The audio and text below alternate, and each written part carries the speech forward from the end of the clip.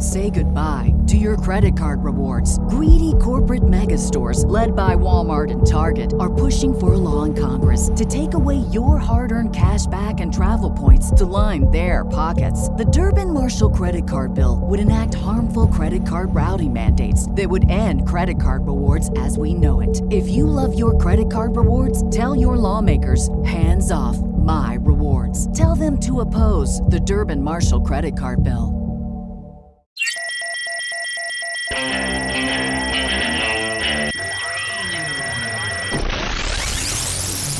What is up, everybody? Welcome to The Stack. I'm Alex. I'm Justin. I'm Pete. And this is our first comic book review stack of 2024. The comics are fresh, and so are we. We got new opinions. We feel differently about things. Our resolution is to come at things in a different way. So instead, we're going to shit on absolutely everything. That's what I'm talking about. No, Open your mind. I'm kidding. We're going to do the same old opinions we've always done for years and years and years. So let's kick it off Alex, with a big one. No, not that either. These are new, but not radically new. Somewhere in the middle? Okay. All right, let's see what happens, starting with this title. So let's just, real quick, Alex, let's start with like a safe, something we can just all get behind. Just ease into the air. Fun. Something that we're not going to fight about. Ease into Well, it. I'll tell you what, if you give me a second to talk about this, Fall of the House of X, #1 from Marvel, written by Jerry Dugan, art by don't want Lucas to give you a second. Wernick. This is the official kickoff. It is the beginning of the end of the Krakoa era. And we're picking up on a lot of plot threads here as Cyclops is on trial for crimes against humanity by Orchis. That is their final move to move in and just, as they say, at a certain point of the issue, take the hood off and be what they're going to be, which is they want to kill all mutants. Meanwhile, the X-Men are saying, well, we're not ready, but we're out of time. We're going to fight back against them and take the planet back at the same time. So I know Justin and I have been in the tank for the Fall of X stuff, but I thought maybe reading this issue, Pete, you wanted this to end for a while. So getting to see how it all goes down, I thought potentially might be interesting to you, might be a refreshing change of pace. And there are a lot of big things that go down in here. We get an awesome sequence, I thought, with Cyclops and Wolverine talking about the fastball special. Colossus and Wolverine. Colossus Wolverine. Wait, I'll get that. What? Cyclops. Cyclops. I don't know. They're all the same. Can I read the notes that I have? Can I read the notes that I have? Bunch of shit dressed up in costumes. Who even cares? Wow. Grow up. It's 2024. Get a job. Alex, old man Alex has checked in 2024. Everyone has a tipping point. Alex hit it. Pete, you have some notes you want to shout? Yep. Okay, so first off, it starts with Cyclops talking about his dreams. I don't care. I don't want more Cyclops. I want less Cyclops. There's barely any Cyclops in your life. You don't have to. This is the merest taste of Cyclops, and you're already mad. Okay, so I tried to be an open minded about this. I was like, "Oh man, the Dukes is on this. This is number one. Let's try to be open minded." And then and so it starts with Cyclops, and I was like, "Fuck." And so then we see the Pinata or Screwball special. Dark times. These are dark times. You didn't like that? No, I didn't like that. It's taking something we know and love and then making it creepier and weirder, where you throw it at Wolverine and he just holds up his claws and just fucking shreds the guy. What? I was like, that sounds like something you'd love. I thought you would like that also. It's just weird. It's just, I don't know why. Okay. And then they've been hyping up Nimrod the whole time, and Nimrod gets a loogie hacked on him and he's just done. That's it. That was the big villain showdown. And then the Humpin' Island turned into a Groot and just kind of like swam away. I'm sure someone's having fun with this. I just wish it was me, because I see things happening and I'm like, oh man, I want to like this. I just can't get behind it. It's nice to hear that you want to like it. That's the first step toward liking something, and great step forward for Pete in this the year of our Lord Cyclops 2024. I enjoyed this.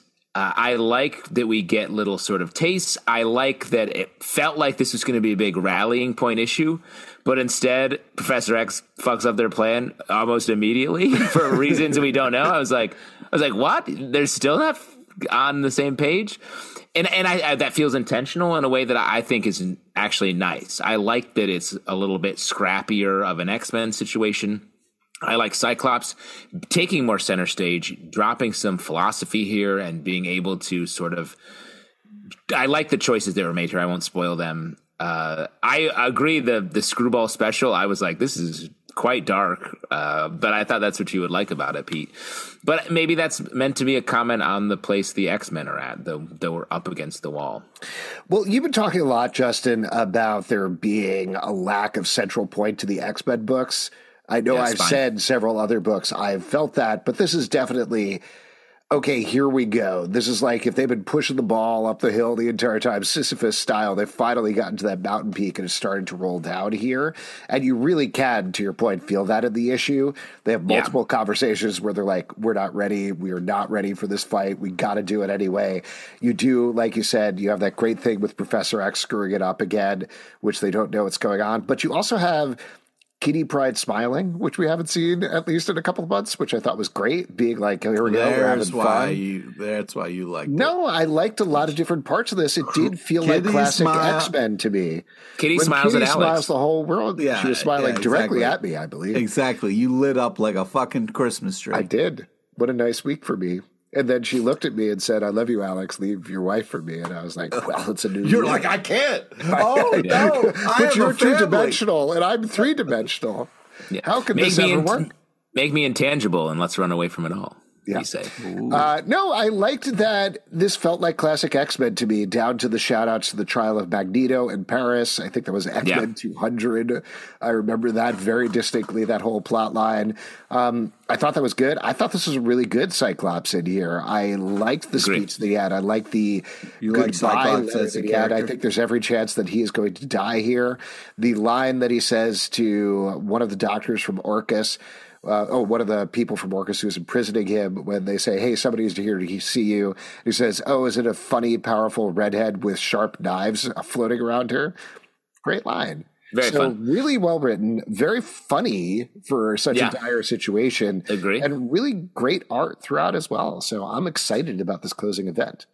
Well, you think Cyclops is going to die? I think he needs a huge redemptive moment here. He's been down and out this whole... almost the whole Krakoan era. This is, if you want to speculate wildly for a second, you've got this miniseries, you got the other one that Kieran Gillen is doing, Rise of the Powers of X, that takes place 10 years later after they lost. I think there's got to be some sort of soft reset, if you want to call it that. Like, not the killing Moira hard reset, because that would reset the entire timeline, but there's going to be something that's going to reset the situation. And I think when you have a reset, you can do things like, oh, you think they're going to save Cyclops? Nope, he is literally hung in the town square or something like that and dies. That's dark. That's much darker than I think. I think we're going to get that. I think we're going to see. You think over the course they're going to pinata special him? I think they are. Absolutely. You're going to do that next time you see a pinata, Pete? Take 3 knives and be like, pinata special. That's what you do. Throw the pinata at me. I want to go to a party and have Pete be like, throw that pinata at me. And all the kids be like, what are you doing, you 2 old weirdos? And they're like, don't you worry. Pete holds up 3 plastic knives. 3 plastic knives and tosses them a copy of Fall of House of X #1. It's like, there's your explanation. And just so you know, Pete has had plastic grafted to his bones. It's not like Wolverine. It's plastic surgery. Everybody knows that. Yeah. Pete's had plastic surgery. That's what we're saying. Yeah.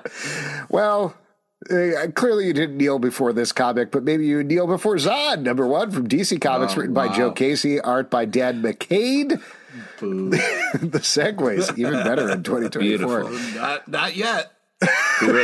This is, of course, he's saying wait for it, Pete. Yeah, wait for it. You got to wait for it. This is spinning off of the Superman books. If you don't know the current continuity of Zod, he is married, however Kryptonians do it, to Ursa. They have a son who's kind of a jerk. He's going to be spinning off into his own series called Sinister Sons. And meanwhile, they have their own planet that has been recognized with sovereignty by the Federation. It's not the Federation of Planets, the United Planets, or whatever they call it in the DC. I think it's called the United Planets. I don't know. Grow up. Come on. So that's what's going on here. But we basically got like sort of a light Game of Thrones situation, I would call it, where it's a lot of palace intrigue and other things going on. But the promise that more is to come as Zod potentially goes hog wild. What do you guys think about this issue? Well, I was like, what the hell is this going to be? And I was pleasantly surprised. I didn't know what to expect, but I feel like they did a great exploration into basically it seemed like a day in the life of Zod here on his in his home world with his family. And I wasn't surprised to see that his son was a real asshole. I thought it might have been fun if it was like his son was like totally opposite, like super caring, bright, just kind of full of sunshine individual. But yeah, I like this a lot more than I thought it was going to. The art's fantastic. I was impressed. I really like the art in this. I was very surprised by the book itself. It's surprisingly day in the life of a guy who's pretty miserable the whole time. He's so mad. Zod, dude. What'd you think? I think he was like skipping around, being like, woohoo. Well, yeah, I imagine, a lighter side. I imagine that a lot of this book is going to be exactly what his son prods him on, basically being like, you're not Zod. You're not being Zod right now. You're just running this planet. You're playing it safe. You're supposed to be a conqueror. You're supposed to take over the galaxy. Bureaucracy. And that's the push and pull here that we're going to, I assume, eventually get towards, but I guess we'll see. And you're saying, Alex, don't prod the Zod. Don't prod the Zod. Don't prod the Zod. You don't want to do that. I don't want to say my favorite episode of Seinfeld, but it's definitely top 5. Yeah, that very well could be an episode of Seinfeld. I also think it's funny in here, the Coons. Everyone's wrecking the Coons. Mm-hmm. Like, why can't they? The alien folks that come down and they're just always getting murdered. They're the Chitauri of the DC universe. Like, let's get these guys a win. Yeah, huh? Totally. They kneel before Coons. There you go. Yeah. Pine and Merrimack, #1 from Image Comics, written by Kyle Starks, art by Fran Galan. This is a new mystery series about 2 detectives who never take on murders and never take on intense cases. They both have some darkness in their past, but do they get sucked into a case they don't want to take? Of course they do by the end. Aw, man. This is, yeah. I was going to say, of all the books we read this week, I was like, Pete is going to love this. This is a over-the-plate Pete rom-com beat book with like some maybe interesting mystery, but just like cute characters hanging out. Did I nail it, Pete? You did, mostly. I didn't like how she treated him, but I really love their story. I love this whole setup. The art was super tight nanners. I feel like this has like a cool tone to it, like a lot of yellows and stuff, which I felt like gave off like a cool vibe. I thought this was like a great kind of setup. Like they did a great job of being like, all right, this is the first issue. This is what the deal is. Buckle up because it's going to be more of this. And I was like, yeah, great. I hope it gets to a little bit better place. Maybe it was just a weird moment in time that we saw, but the way she was like, get him. You know what I mean? I think that's I really liked their relationship. I thought it was really felt really real in the way they were so familiar with each other and could do stuff like that. Feels like a nice love story at the center of this stuff. Like this feels like a TV show to me that I would watch. Agreed. In a moment. A couple of reference points I'll make. This feels like an extension of the romance that Kyle Starks wrote in I Hate This Place a little bit because you have a very mismatched pair going on there. It also, and this is just because of the detective thing, reminded me a little bit of Stumptown, the Greg Rucka book, a little bit. Wow, okay. Maybe good refs. Funnier because it's Kyle Starks, and even when you have a relatively serious book, he can't help but throw a couple of jokes in there, like the title, their names are not Pine and Merrimack. That is where they work, and that feels like a good recurring joke to keep playing. Yeah. But it also seems like it's going to get very dark as it goes, so I'm curious to see what this series becomes. Next up, Vengeance of the Moon Knight, #1 from Marvel, written by Jed MacKay, art by Alessandro Cappuccio. A whole month ago, Moon Knight died. Is he back? Probably. Truth. There you go. This book has been constantly. Well, this is number one, but the Moon Knight series leading up to this, where he died. Strange. Where he died. It's sort of strange. I haven't quite gotten a handle on it. I like this issue. I like the point of view we get, and the fact that Moon Knight has gone from being this sort of the way Jed MacKay's writing it is it's a real ensemble group. There's a couple different Knights of Khonshu and other characters that are part of it, and now Moon Knight feels like the threat. I actually like that idea, a book where the hero is the problem and these people have to solve it. It's just the path to that idea has been strange. I wish we'd gotten a little nod to that earlier. I feel like the next issue, if that's where we're going, is going to be really great. Yeah, I agree with what JT Sizzle is saying. I loved, by the time this ended, I was like, ooh, I'm excited about what's about to go down. Yeah, I like the big twist at the end. Ben Grimm being like the greatest friend / human ever. Like, I loved how, like, in the middle of all this madness, you just had Ben Grimm just like being unbelievable, just being the just fucking like, rock. Death in the family. I'm going to show up. Yeah, like, oh my God. Yeah, making all the calls, making sure people knew about, and then of course it's, all ruined by the end. But I think that, I very interesting, kind of cool last panel where I'm like, oh shit, what's this going to be? I think I'm a little more positive than both of you guys, just because I have been very confused about the plot in the last couple of issues. So this, perhaps by comparison, felt crystal clear to me in terms of what was going on. It felt like if you haven't been reading the past couple of issues, you could pick this right up and jump right in. It resets the situation, reminds you / lets you know what the characters are and what their status quo is. We're mostly focusing on this 19-year-old vampire named Reese who runs the Midnight Mission for Moon Knight. But like you guys said, great last page, great cliffhanger, good art. I'm more intrigued to read this now than I was with the previous arc. So agree. Good job, Marvel. You got me. Batman 141 from DC Comics, written by Chip Zdarsky, art by Jorge Jimenez and Dustin Nguyen. JJ. Finishing up the Mind Bomb storyline where Batman, a bunch of different things going on, but Batman has found that Batman of Zur-En-Arrh, his secondary personality, has been taken into Failsafe, the not evil technically, but evil robot who hunted him down and stopped him.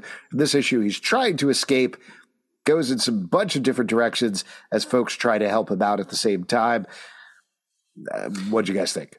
Well, let me ask you real quick. What are your secondary personalities? Like, what is the Alex of Zur-En-Arrh like? The Pete of Zur-En-Arrh? What's the more distilled down version that you're hiding? Well, if you guys listen to Comic Book Club News, the daily podcast that I do. And I do. I'm kidding. That's where that's your Zur-En-Arrh. That's where you bury your soul. Yeah, wow, it's crazy that this you is just on a that watered podcast down version of yourself here. This is that's like, your id is you just like delivering the news. That's really funny, actually. I believe it. Yeah, the distilled Alex is just saying news. Yep. And Pete, the distilled you. I don't know how to answer that. I really thought that because you already are. This is the Pete of Zur-En-Arrh is already taken over. Yeah, you should actually listen to Pete's podcast, Comic Book Club Weather. Oh, yeah. Justin, are you asking us because you have something cool to say? Is that why? No, I like to make conversation on these podcasts. I know we spend a lot of time on the ones and twos, talking shop, but I like to get to know you guys while we're doing it. Okay.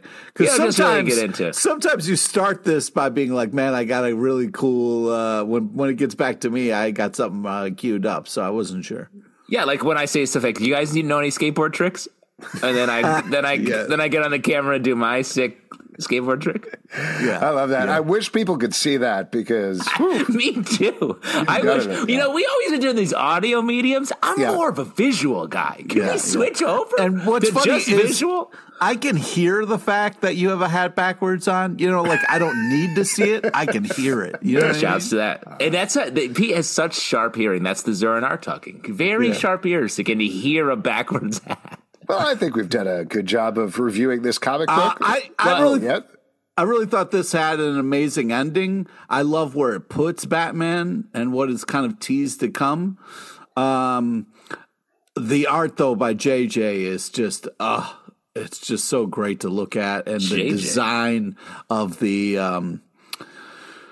Jorge Jimenez, JJ. Yeah, I got you.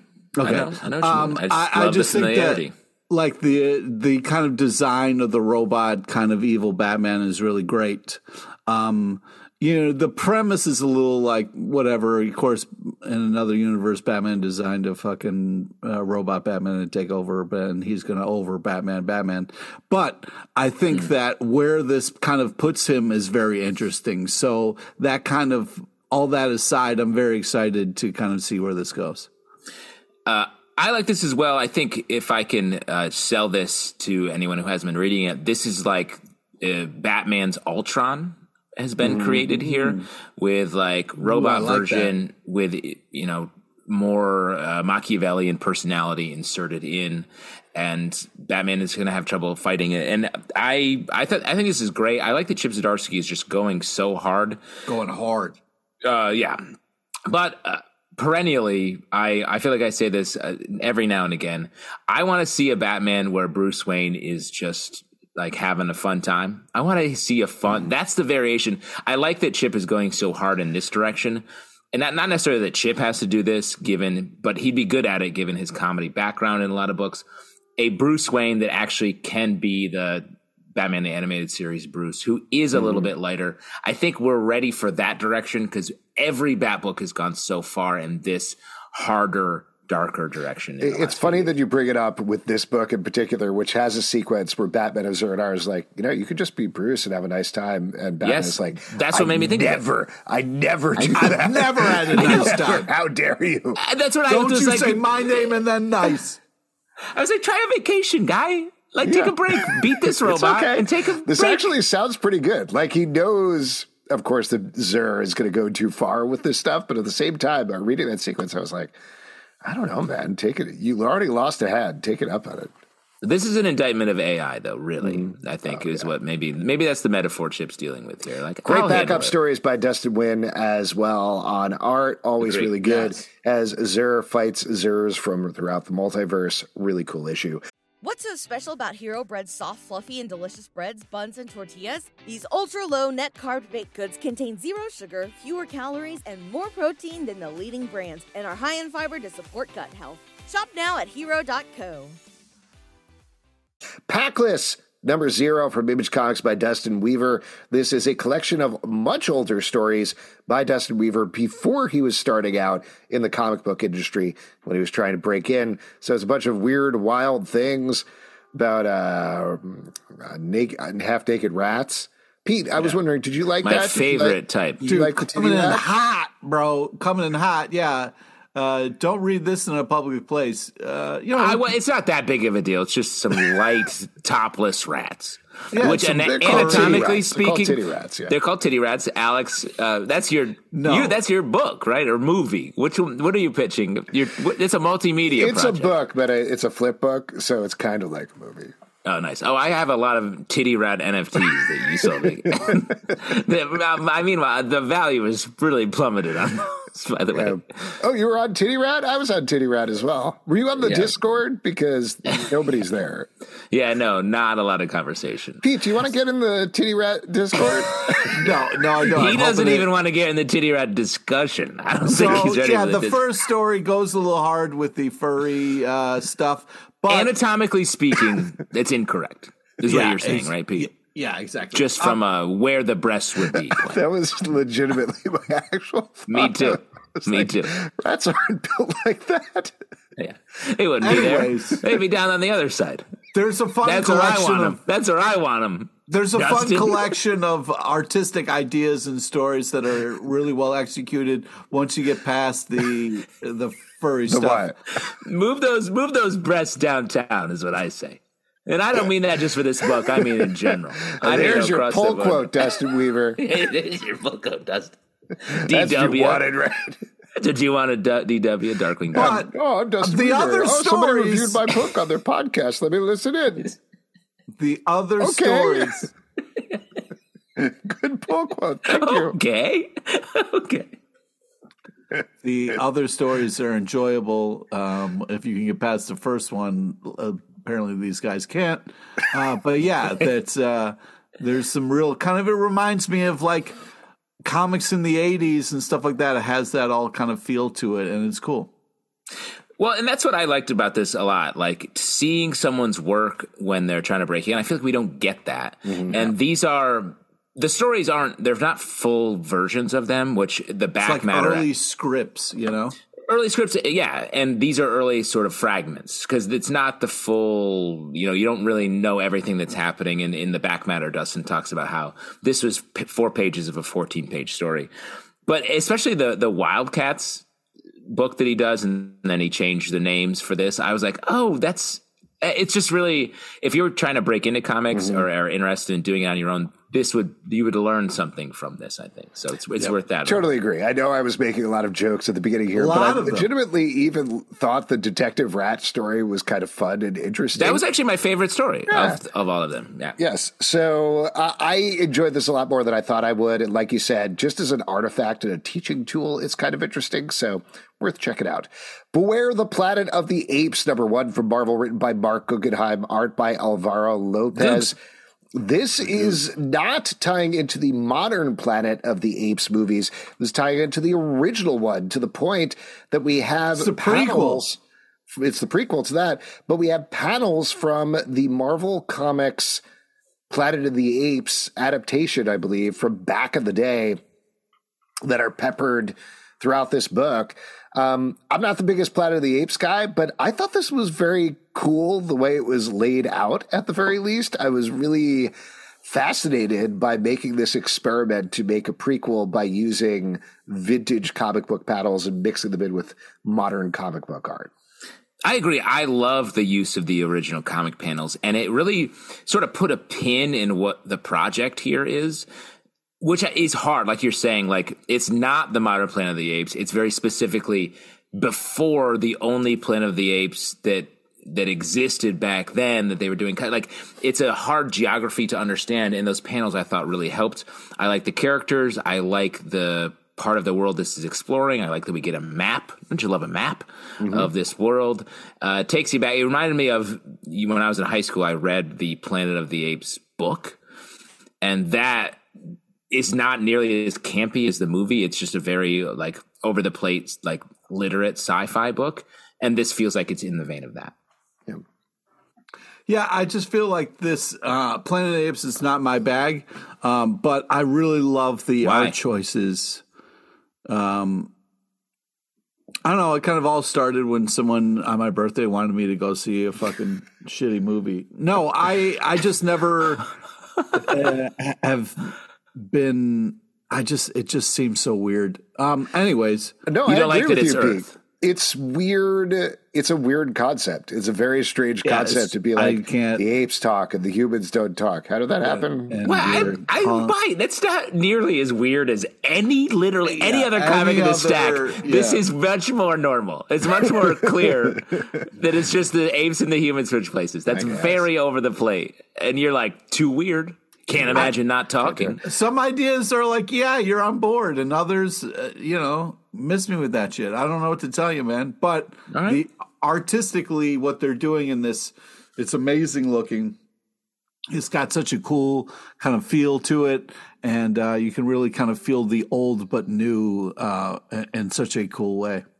One last thing I want to say before we move on is I like how these 20th century books, not 20th Century Fox, that's not the name of the company anymore, are starting to enter some sort of experimental phase, I feel like. Like we got very straight across the board, really good Alien books, really good Predator books, good Planet of the Apes books as well.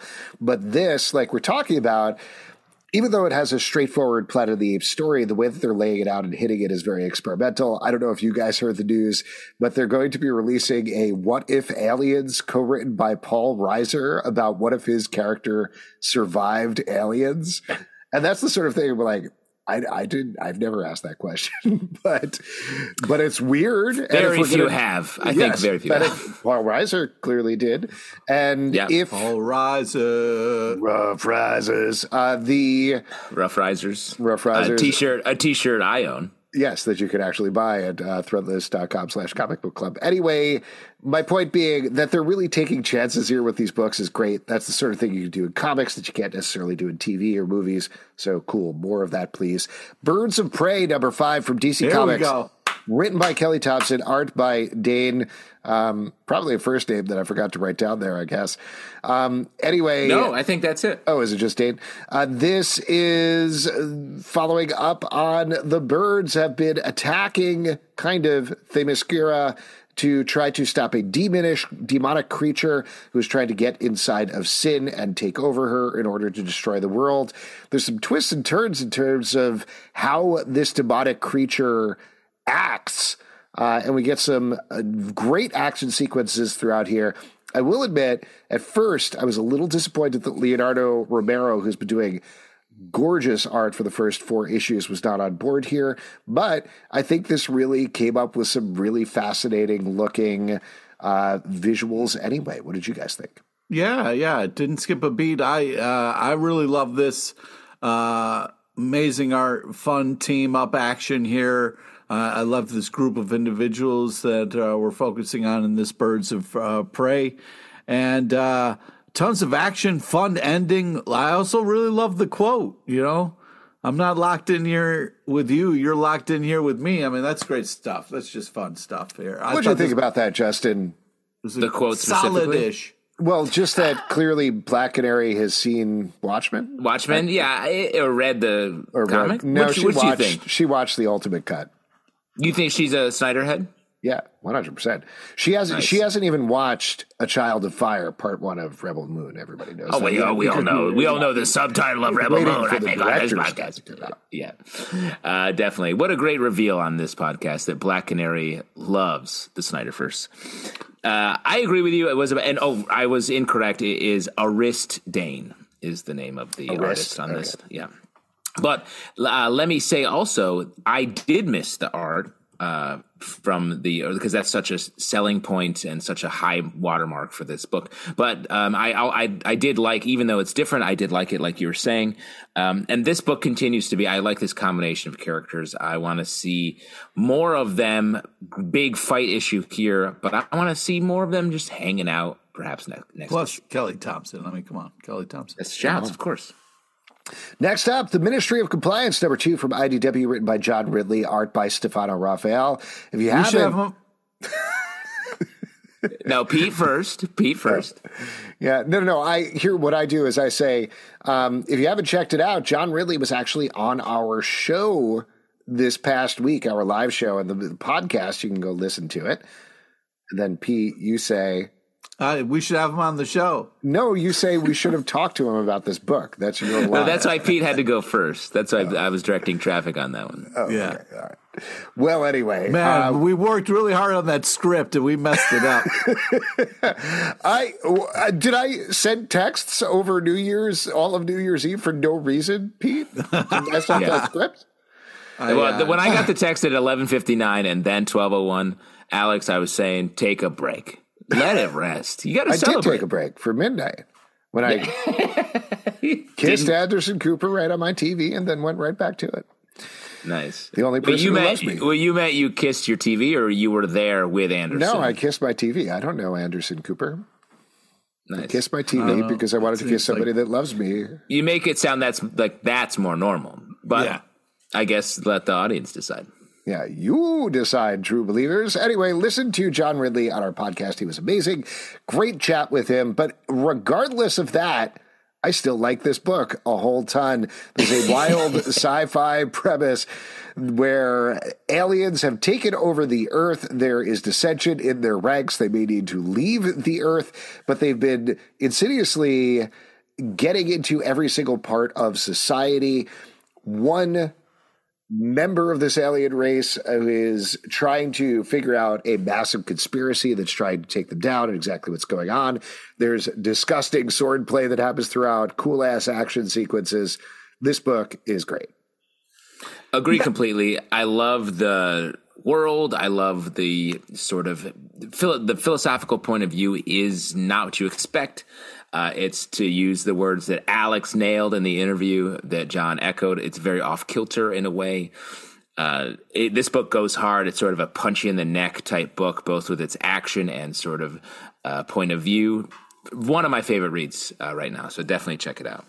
Yeah, I love this book. I love all the action. I love the art. And, even though it's kind of like dark and kind of messed up, but, it still has, time to have some fun. It's that old joke,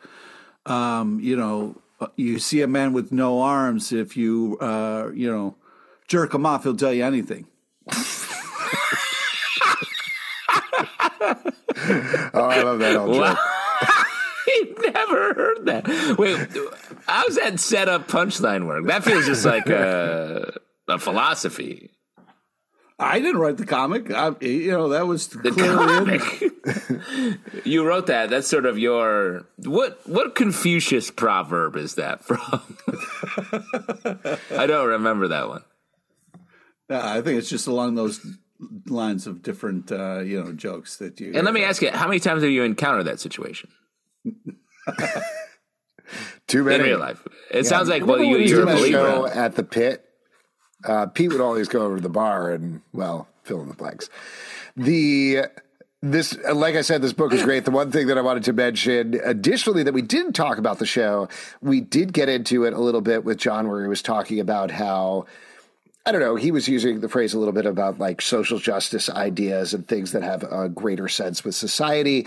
We were talking about how this flips it a little bit, but there's a really interesting sequence in here where the main character, who is, I would say, black presenting, and the reason for that is she is an alien, talks a little bit about what it is like for her to have this face being an alien who actually rules the world. This sort of complicated sci-fi idea you don't see a lot in comic books. And the way that he explores it, like Pete was saying, it's fun at the same time. It's interesting, it's thought-provoking, but you have a good time reading this comic book, and it's bloody and violent while it goes. So great stuff. Let's move on and talk about Marvel Meow, #1 from Marvel by Now Fuji.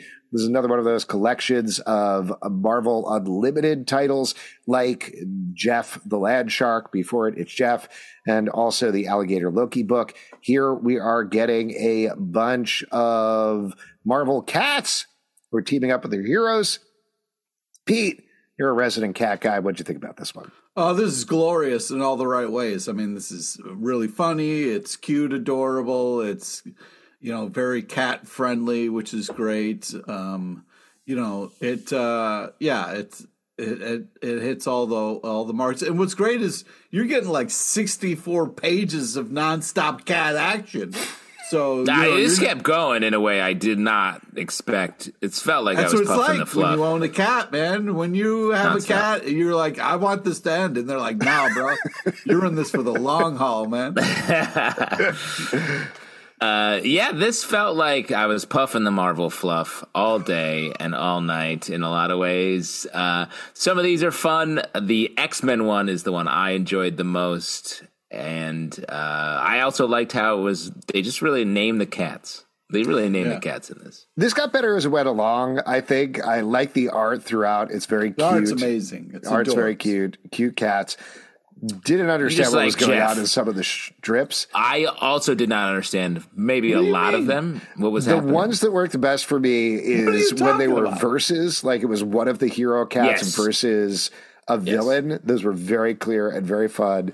The one of whichever cat it was versus Sandman, where he ends up using him as a litter box.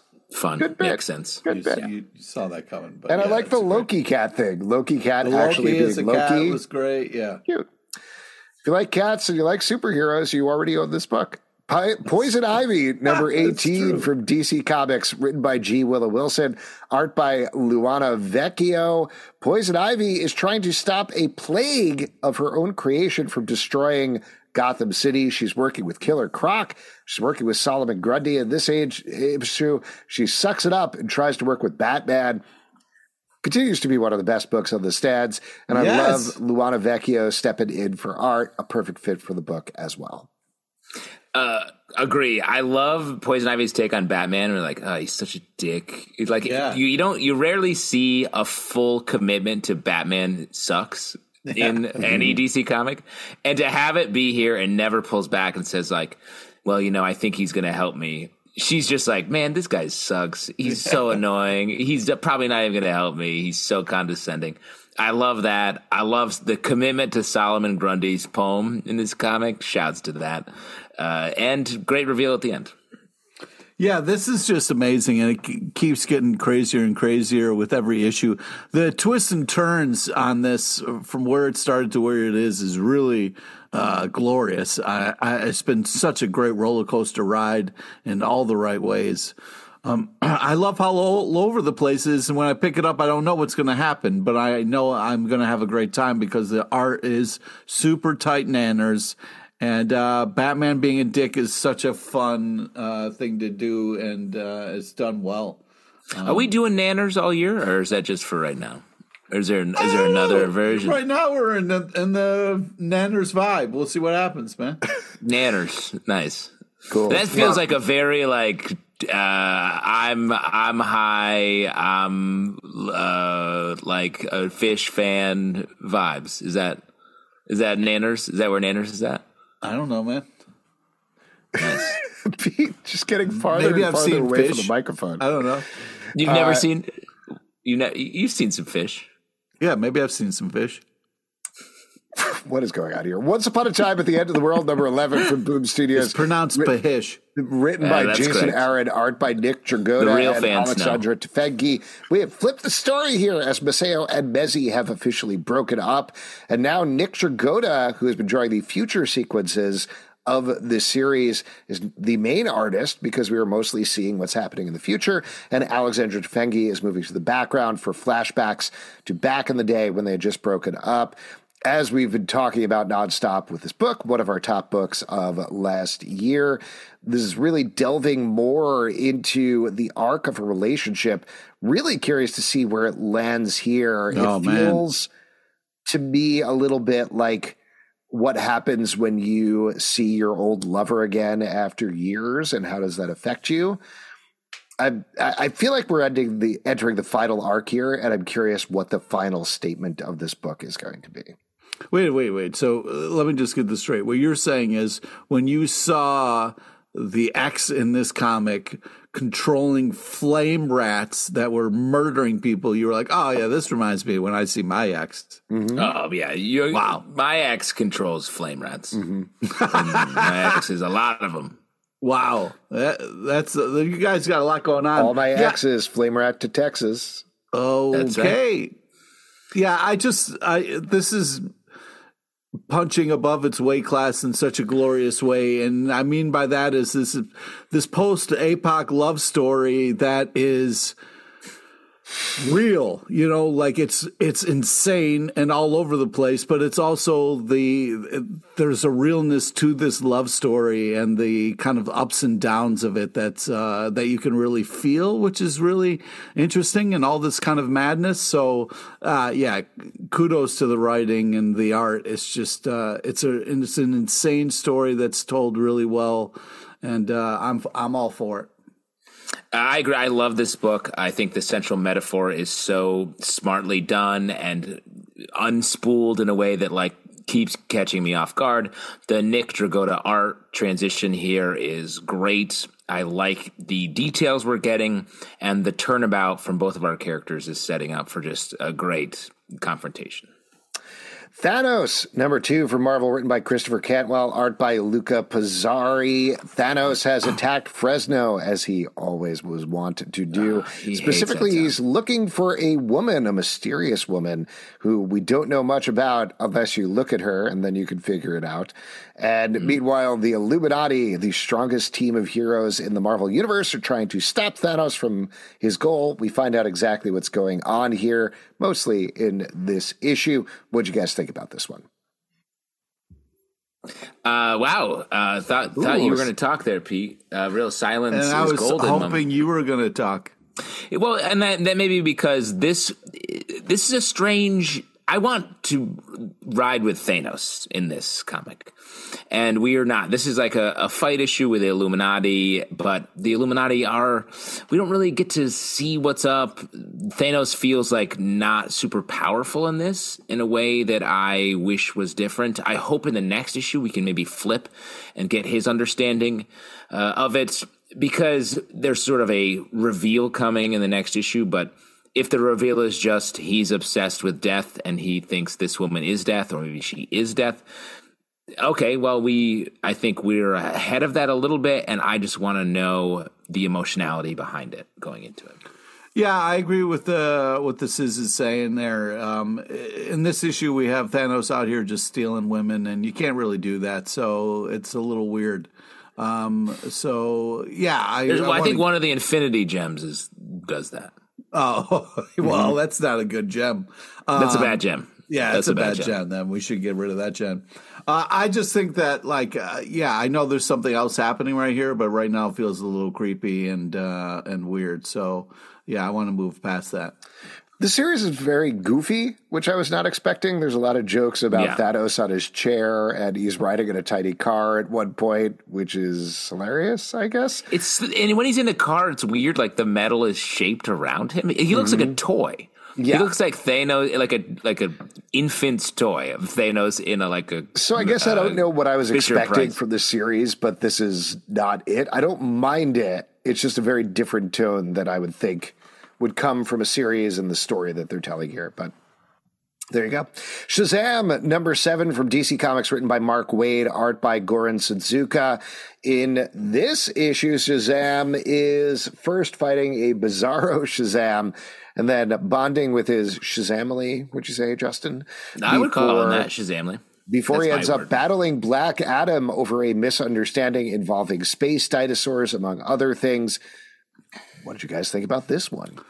Well, love the art. I felt like this was another fun-ish, great action story.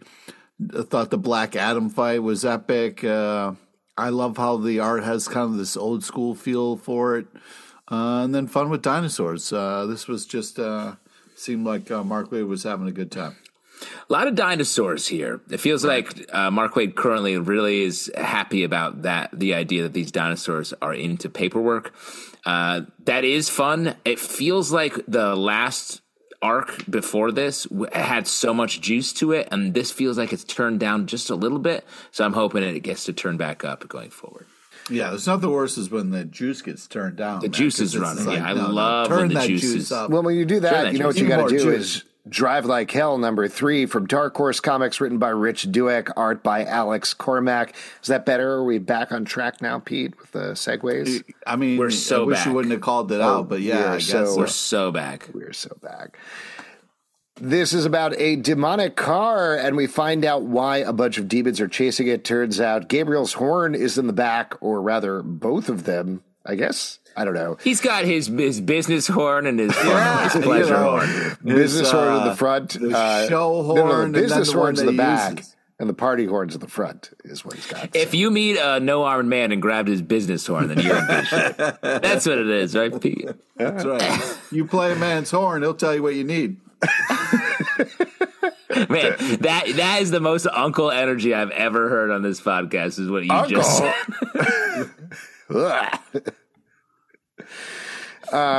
Drive Like Hell, what you guys think about that book? Yeah, this is crazy fun. Angels, demon cars, couple of crazy humans. Sounds like a good time. I don't know. Uncle energy. I like that we get some big reveals here. This feels like this issue is sort of being like, okay, here's what we're all dealing with. And next issue is going to be the huge, massive car chase explosion. Everything's coming to a big head. Cue up car chase. I like how casually they beat the angel Gabriel here and then are like, now everyone hates us. Let's go. Yeah, it's not exactly the same thing, but this issue in particular gave me a little bit of Preacher energy off of it. Yes, in terms great of call.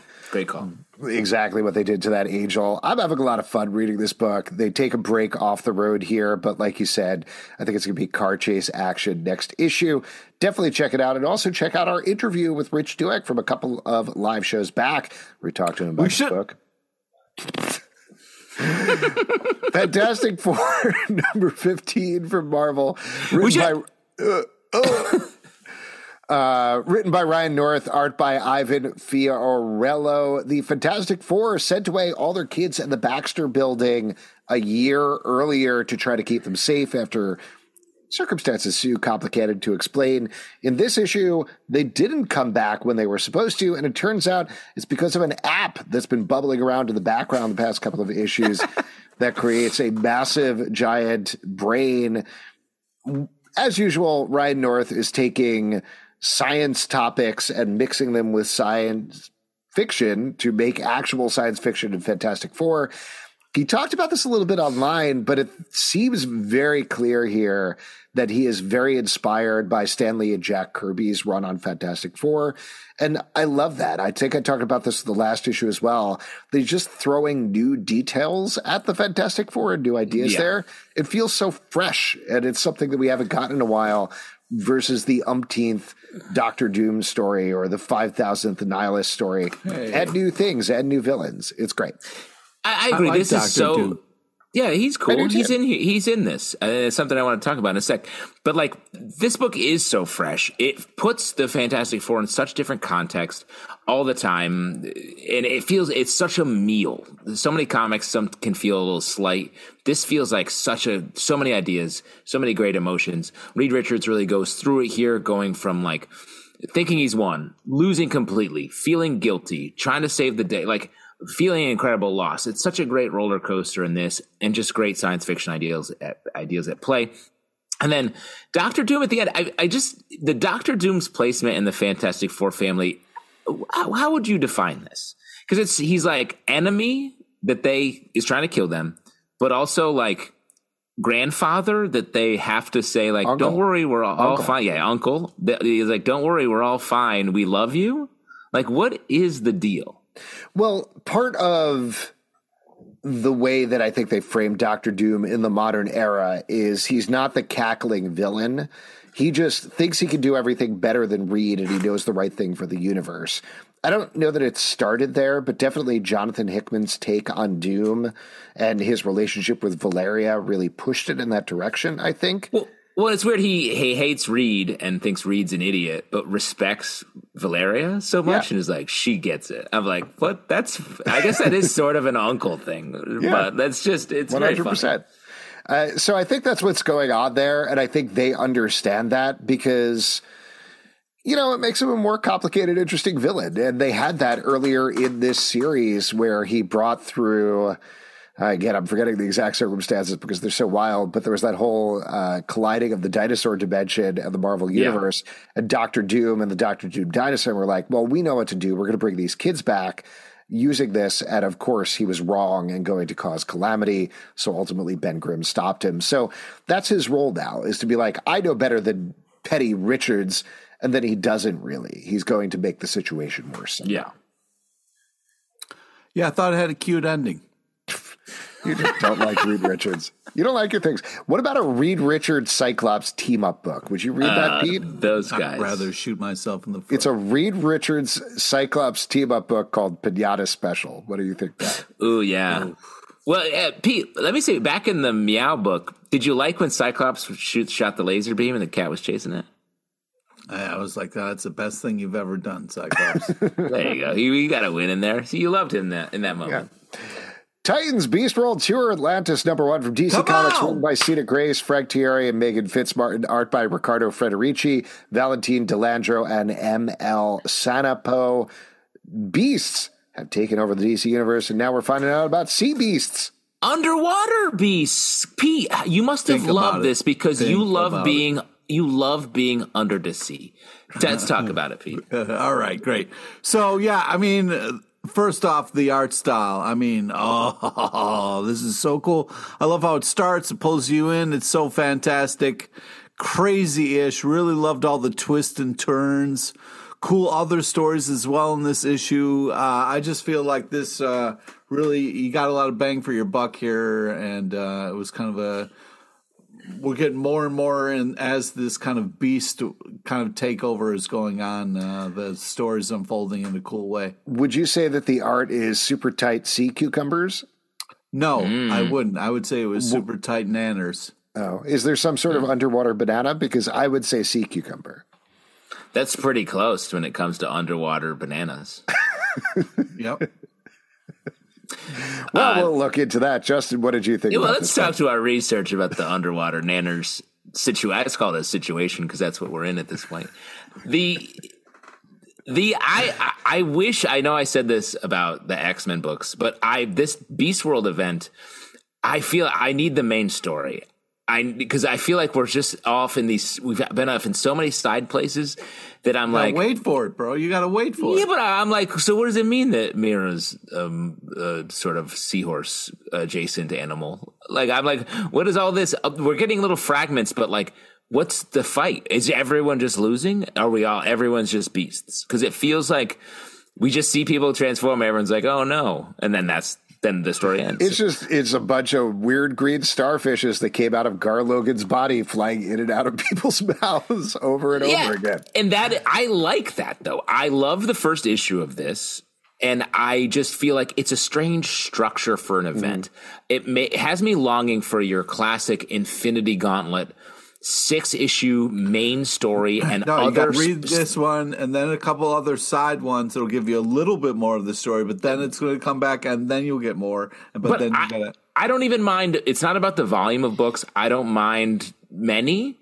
It's more I want the main story and then all the other satellite comics I will read. But give me the main story so I know what's happening. I feel like now the way crossovers work, it's like Alpha Book. This bad thing's happening. And then 50 books where it's like, here's a little fragment. And then like months later, we get back to Omega. Here's how it worked out. I'm like, this isn't a crossover. This is like a random, like scattershot event. And I want the spine. I did really like the art of this book, to Pete's point. Valentine Delandro in particular is one of my favorites, so very happy to see that. I do think, to your point you're making, Justin, it's a little non-specific how these spores work. Like the fact that Black Manta was like, I'm a gigantic manta ray monster. Yes, very cool, very cool, but does not line up with anything else that is happening in any of these Everyone books. Else is a small monster. Yeah. It feels relatively uncoordinated, this event, and I like the pieces, but to your point that you're saying, I don't feel like it's cohering into a whole. Maybe it's how evil you are, and that's how big you get. I guess. Ooh, that's cool. Maybe. I wish that was true in reality. Like Hitler would have been at least very large. Because then you could could see him coming. You'd be like, that guy's evil. That guy's him. so That's evil. the problem with Hitler. Okay. No, I'm just a painter. I'm just a painter. No, you're not. You are not just a painter. You are 70 feet tall. You're too big to be nice. You fuck. You're too big to be nice. You fuck. What does that You mean? piece of shit. Are you saying that the Shaq is an asshole? Is that what you're saying? I guess I don't know. I'm saying, he's saying, I wish we lived on that world. Right. Wish we lived on the world. It feels like it would put us nice people at a disadvantage, though, if all the evil people were gigantic. We could run around underneath. If you were super nice, you could fit between their toes. Be so tiny. Oh, you're also tiny. Oh, okay. If you're nice, you're so.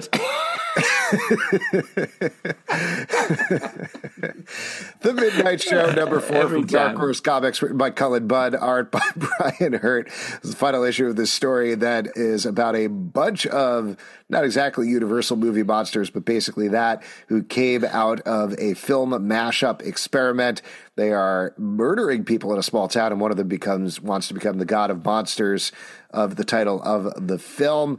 This has been a bloody delight. I can't believe it's still coming out in January. Feels inappropriate for an October Halloween book, but at the same time, having Makes sense. October, November, December, January. Yeah, I know a month's work. But anyway, my point being, I really love this book. Super fun. Great art from Brian Hurt. Really good horror premise. It's kind of weird that you have to do the months on your fingers, Justin. That's how you keep track. Oh, yeah? What do you just think all the months? That's February. right. February. I can't do it. Pinktember. Oh boy. And that's all the fingers with names, really.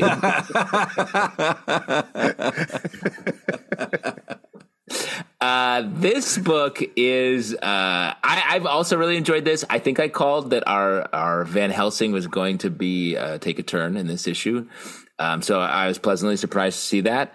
And I like the way this ended. I thought this was a really good horror premise that played out it was a surprisingly came through in a big way. So I really enjoyed it. The twists and turns have been fun for the story. You think you kind of get an understanding, and then there's some more twists, which are great. The art school really kind of sets up this cool old school kind of feel to it. The kind of old school monster movies, the art does a great job of capturing that. So yeah, I think this is fun. Love Everlasting, number 11 from Image Comics, written by Tom King, art by Elsa Charretier. We are, well, spoilers ho, because there's not a good way of describing exactly what goes on in this issue without spoiling what ultimately happens at the end.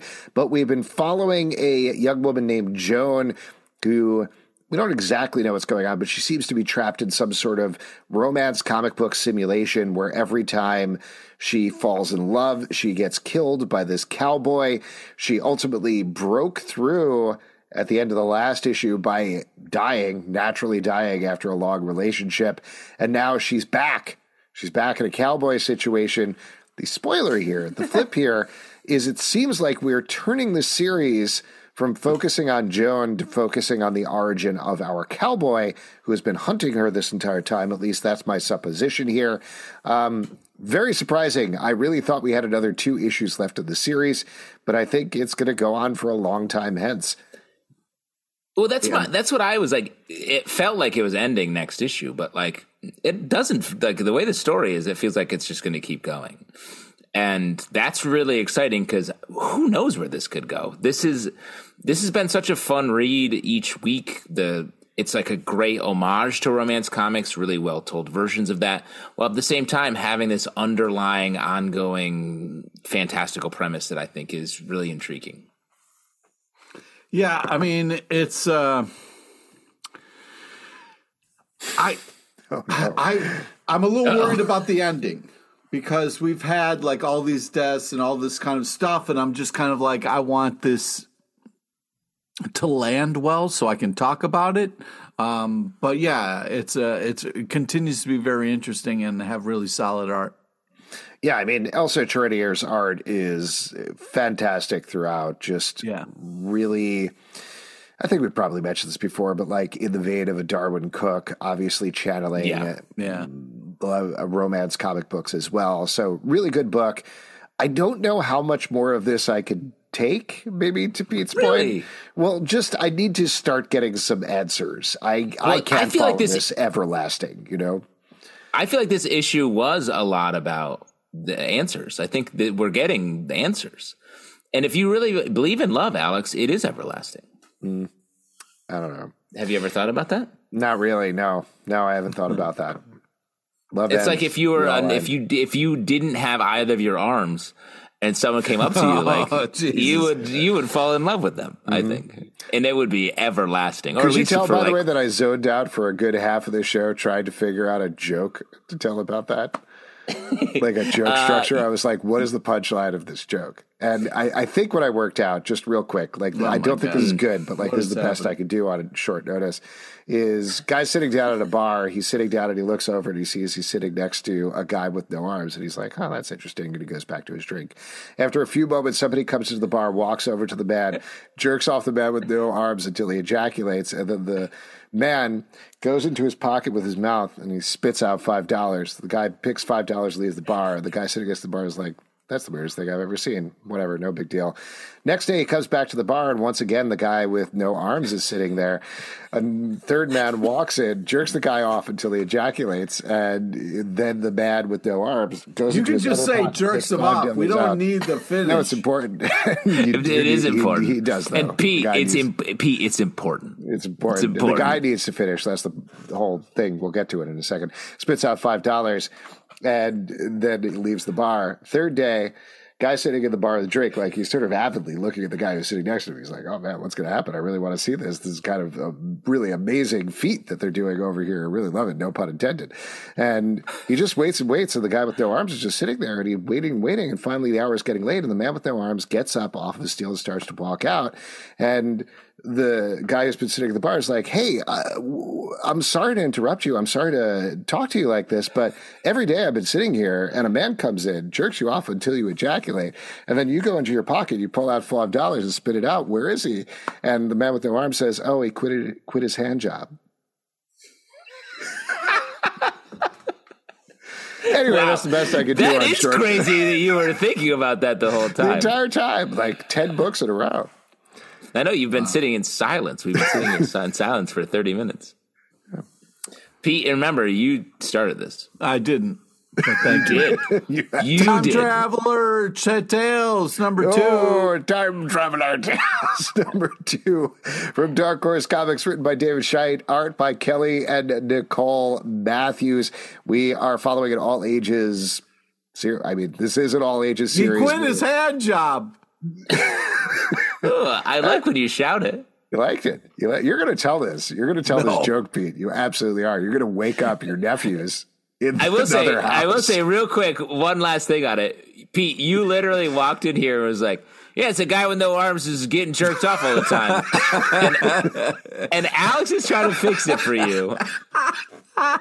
So, like, I think you should give him a little bit of love for that. You should give him a virtual hand job. He didn't need to say till completion. It would have been fine if I believe he said ejaculation, but yes, it's an important part of the writing. It's not an important part of the writing. I was trying to help him with that. Yeah, it's worth it for the writing alone. It's help each other. That's the important part. That's the lesson. That's the philosophy of this whole joke. Is we're all trying to help each other, especially if you don't have any arms. And the man in the kingdom of no armed men, the man with a hand job is king. Oh boy. Anyway, Time Traveler Tales. Time Traveler falls into the Little Rascals. I wonder how many listeners we lost today. I love that we're talking about the most all ages book of all, leading into coming out of this conversation. This book doesn't make sense, and I don't understand it. What are you talking about? It makes a ton of sense. It's about adorable young love, and it's very cute. That part's fine, but this kid shows up and is like, where's this pocket watch that teleports me through time? And everyone's like, we don't know. Oh, yes, there's a man who has all of the watches. And then they all go there. And then he's like, all right, here I go off into time. I was like, what is this? I agree with you. I like the whole Little Rascals pulling a heist type situation in order to get two girls together who are in love with each other. The dad's like, oh, honey, I love that. Hooray. Very sweet. Inclusive, very sweet. Yep. But the time traveler part makes no sense whatsoever. In the first issue, I was also like, what? This doesn't make any sense. And when the guy was on a farm or whatever, and they're like, what's a watch? And they find one, and then he leaves. I was like, this is like very light. Yeah, but think about that. Like, if you saw someone pick up a watch, you're going to work your whole life so you can buy that watch, so you can disappear places. You know what I mean? There you go. This is Pete's favorite book of the week. Captain America #5 from Marvel, written by J. Michael Straczynski, art by way to sell watches. Lon Medina. Captain America, over 2 time periods, is fighting against different villains in the present. There is a demon who essentially wants to eradicate him from history so that he can stop doing good things. And back in the day, young Steve Rogers, pre-Super Soldier Serum, is fighting against none other than Baron Zemo, who's in New York at the very real Nazi rally that happened at Madison Square Garden in 1939. Real black mark on New York and American history. But he gets involved in that and has to stop him. So lots of stuff going on here. What do you guys think? I have some thoughts, but I'm curious to hear what you guys thought. Interesting. Yeah, you go. I'm curious. Okay. I really like the series at the start. I still really like Lon Medina's art. It's just so nice and clean throughout. It feels very iconic and old school. There are way too many jokes in the present. Like, it is nonstop. Well, that's what I was going to highlight, this Doctor Strange doll thing. I was like, this is, and honestly, I think it's pretty funny. Like, sure. But it's just such a tonal mismatch to everything else that's happening. Yes. Yeah, that is my big problem. It's like the jokes are good, but this is a pretty serious situation that we've been treating pretty seriously. And now they're just making jokes about Doctor Strange dollhead being like, oh no, you have half a granola bar in your pouch. Fun jokes. What are they doing here? And then back in the day, I really like the idea of young Steve when we started out always being who he is and yelling out at the Nazi rally in Central Park. Smart.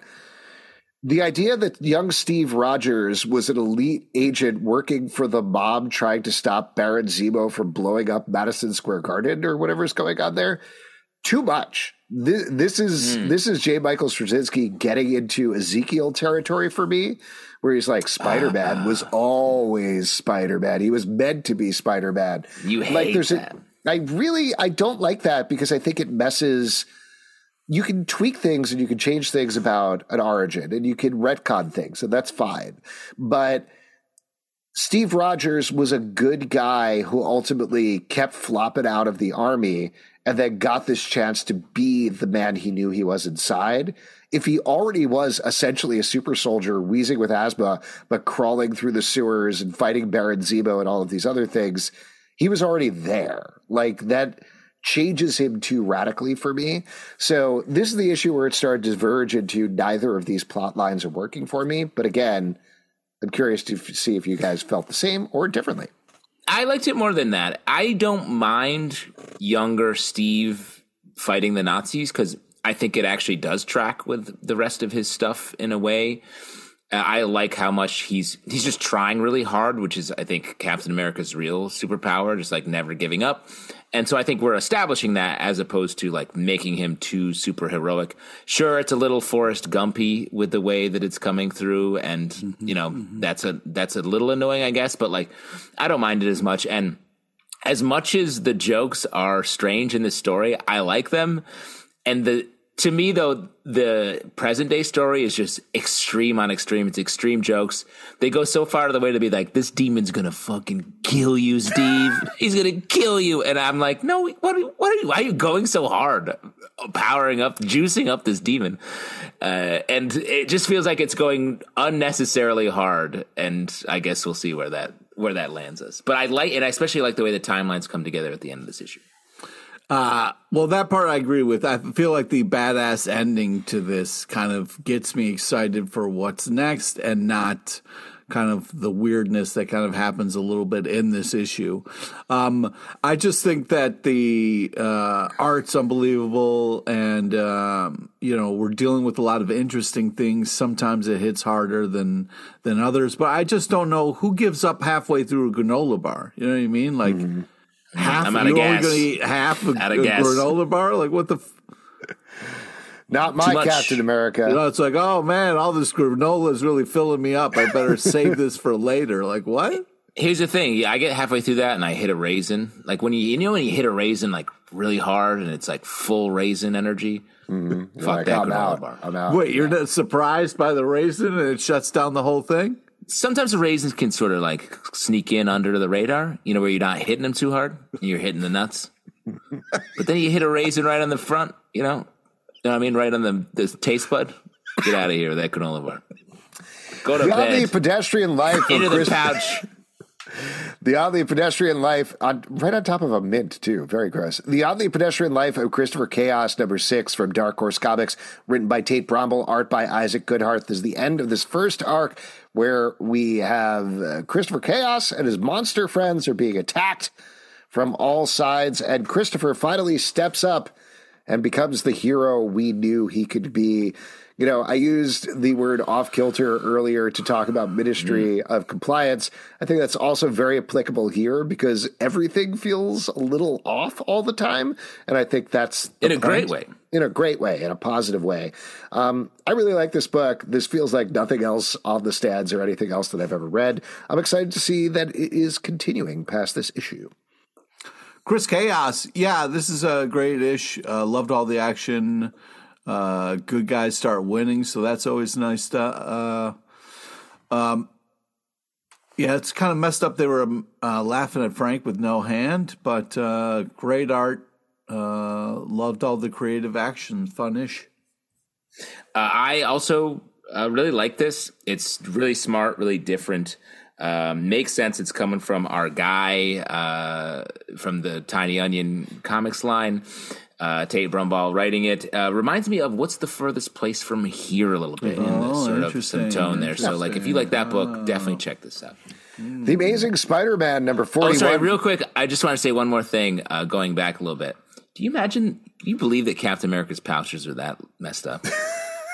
Like he's stuffing mints in there? Mm-hmm. Is it like he's like an old a purse? man. He probably has like Werthers in at least 5 of those.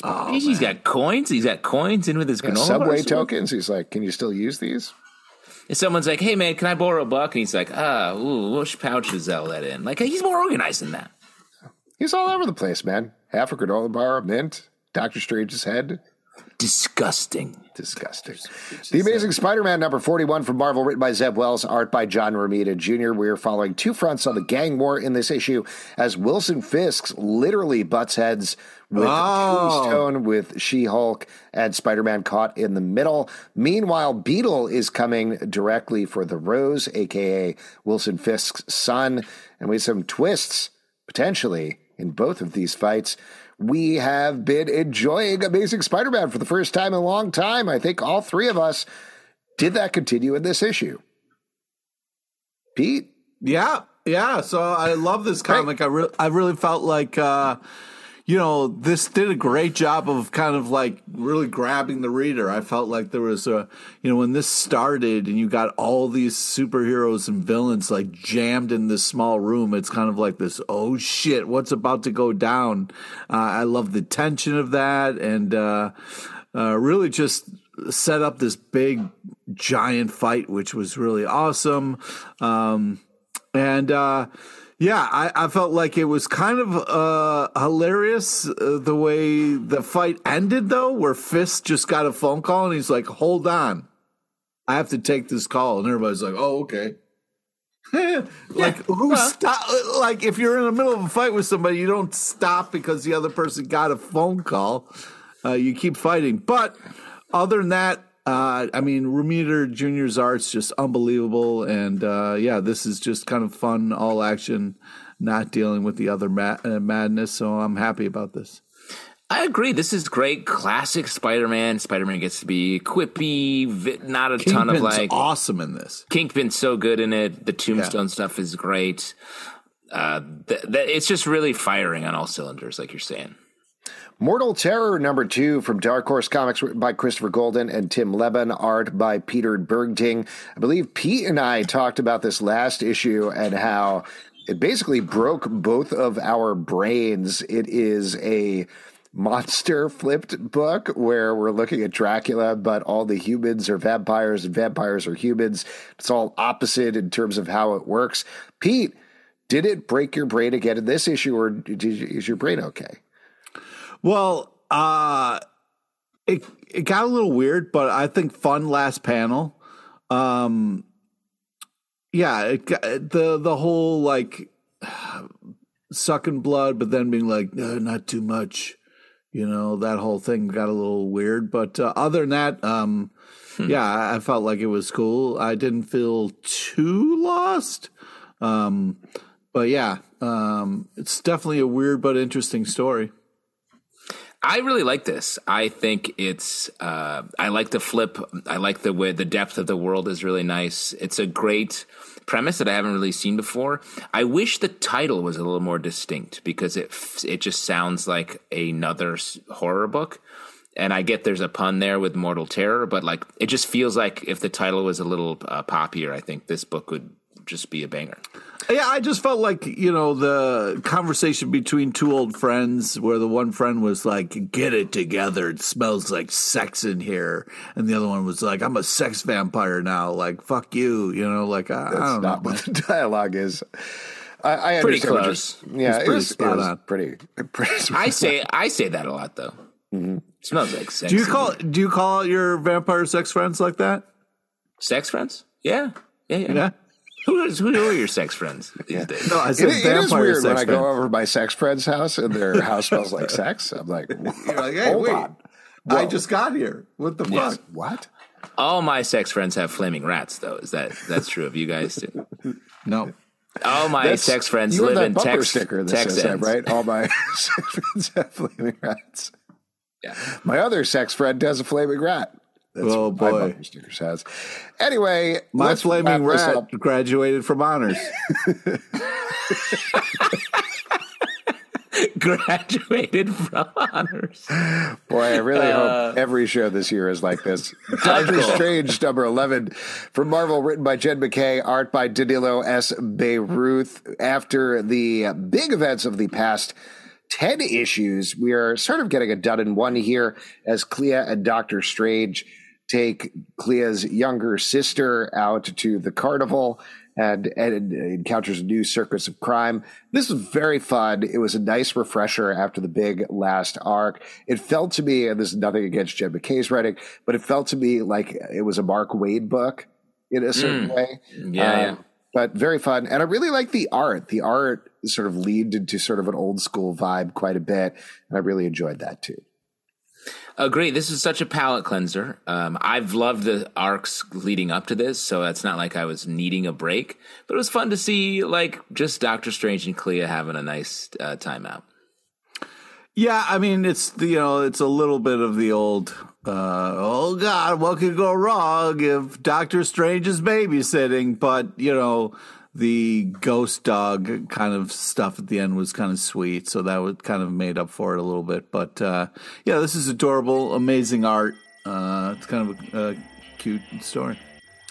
There you go, and that is it for the first stack of 2024. Oh, yeah, they had some fun henchman names. You had Chief Beef and Jim Nasty. Yeah, Chief Beef is fun. Yeah, it's pretty fun. Good. If you'd like to support this podcast and all the podcasts we do, patreon.com/Comic Book Club. Also doing a live show every Tuesday night at 7 p.m. to Facebook and YouTube. Come hang out. We would love to chat with you about comic books. Apple, Spotify, Android, or the app of your choice to subscribe, listen, and follow the show at Comic Book Live on Twitter/X, Comic Book Club Live on TikTok and Instagram, comicbookclublive.com. For this podcast and many more. Until next time, we'll see you at the Comic Workshop.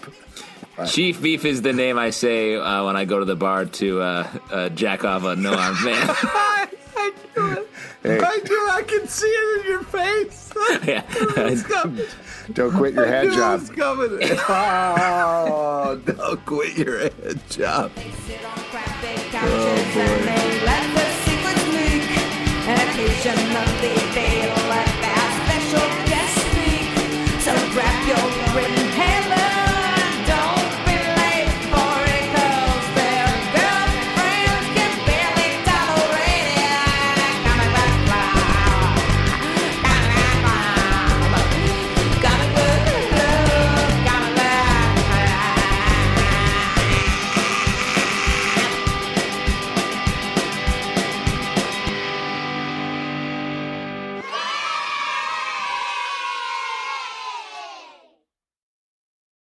What's so special about Hero Bread's soft, fluffy, and delicious breads, buns, and tortillas? Hero Bread serves up 0 to 1 grams of net carbs, 5 to 11 grams of protein, and high fiber in every delicious serving. Made with natural ingredients, Hero Bread supports gut health, promotes weight management, and helps maintain blood sugar. Hero also drops other limited edition ultra-low net carb goodies like rich, flaky croissants and buttery brioche slider rolls. Head to hero.co to shop today.